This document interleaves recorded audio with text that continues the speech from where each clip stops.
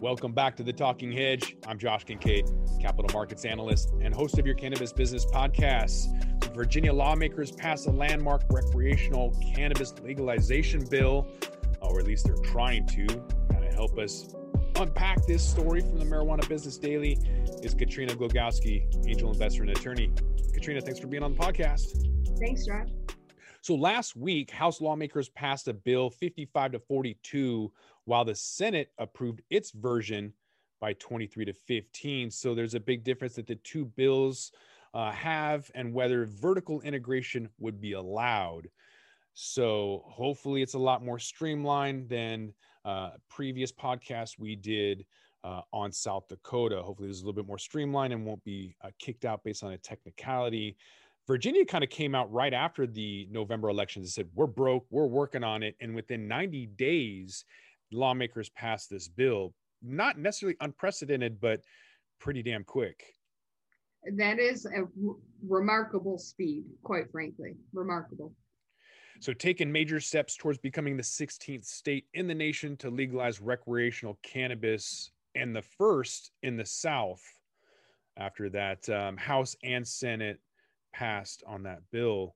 So both measures calling for commercial recreational cannabis to launch January 1st, 2024. So that's not fast. Like they passed the bill quick, but the implementation is slow. And we've covered on the podcast before that implementation is speeding up. I think Nevada was really quick. Illinois was really quick. Rather than doing what California did, which was like 20 years, it seems to be more like 20 months. Why are they taking so long? I cannot justify a 3-year delay at this point. There are plenty of other states that they can model from. They know what the problems are. They know what processes and procedures work and what don't based on other state experiences. I find a 3-year delay crazy.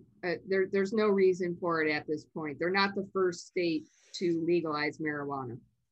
Right. They're definitely not reinventing the wheel. So the bill is emphasizing opportunities for small business and minority owned local businesses. So that's good. There's a social equity opportunity here for those most impacted by the war on drugs. I think that's a good thing. I think it's going to take some time to implement that.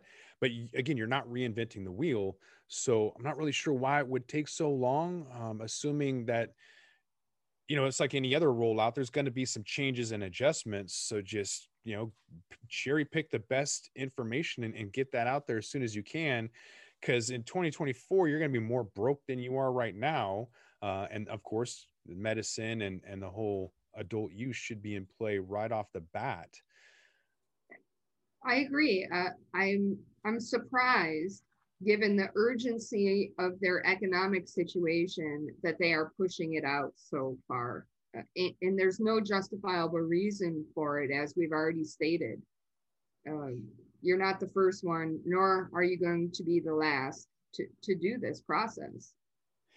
Yeah, I mean, they're saying that the delay is to give them an ability to create an independent agency called the Cannabis Control Authority to oversee the market and develop regulations and rules. But that's nothing new. You have a regulation in every other state. So again, cherry pick the information you need. Look at 33 medical states and 15 rec states. Grab those bills. That should take 1/4 of 1 year instead of 3 years to delay all of this. So pretty insane to me that they would wait this long after moving so quick. It doesn't jive. I don't understand what they're talking about, but hopefully it all works out.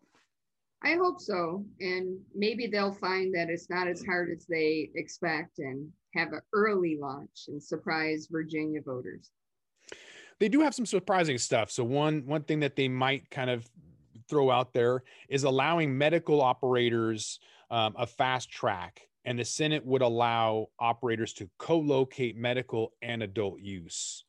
So we kind of have that in Washington now, where if you're medical and you're registered, you can go and pick up clones. And that's really the only thing you can do other than getting like 10% off on, tax-free or whatever for medical patients. But outside of that, I don't really see anything in here that is revolutionary that would take an extra 3 years and why they need to drag their feet on that.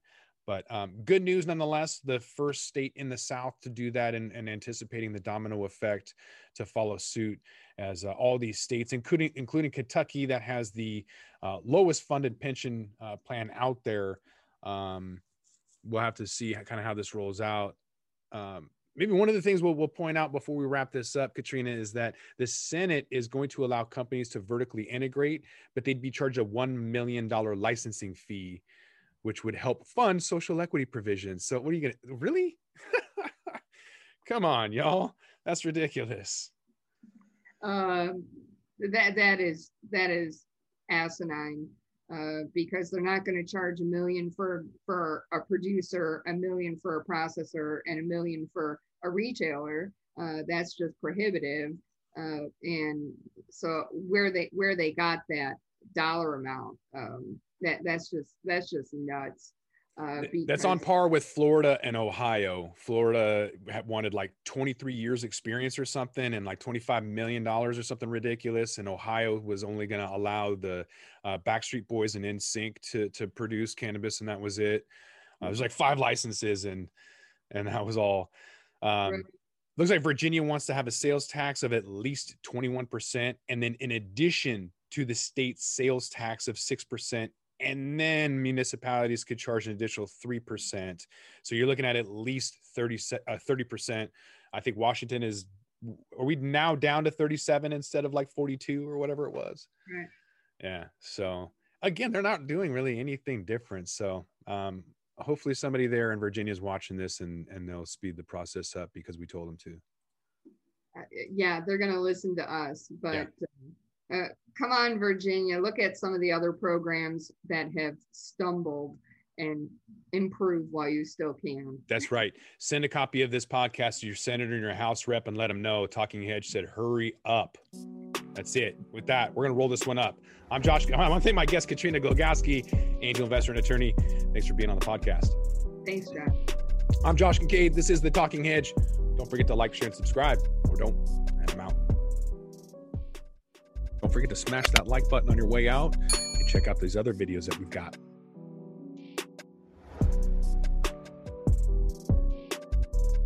Thanks for listening to today's show. To check out more great cannabis podcasts, go to podconnects.com. Here's a preview of one of our other shows. Infused, a cannabis talk show, is a one-of-a-kind look inside the cannabis industry. Meet the amazing people who make cannabis businesses bloom as they join host Nick with Francesca and Mike for creative cannabis conversations. Get an honest look at the business of cannabis, including trends, best and worst practices, products, education, and advocacy. Whether you're canna curious or running a cannabis, Infused has canna conversations that count. Infused is available on YouTube and is now streaming as part of the PodConnects network.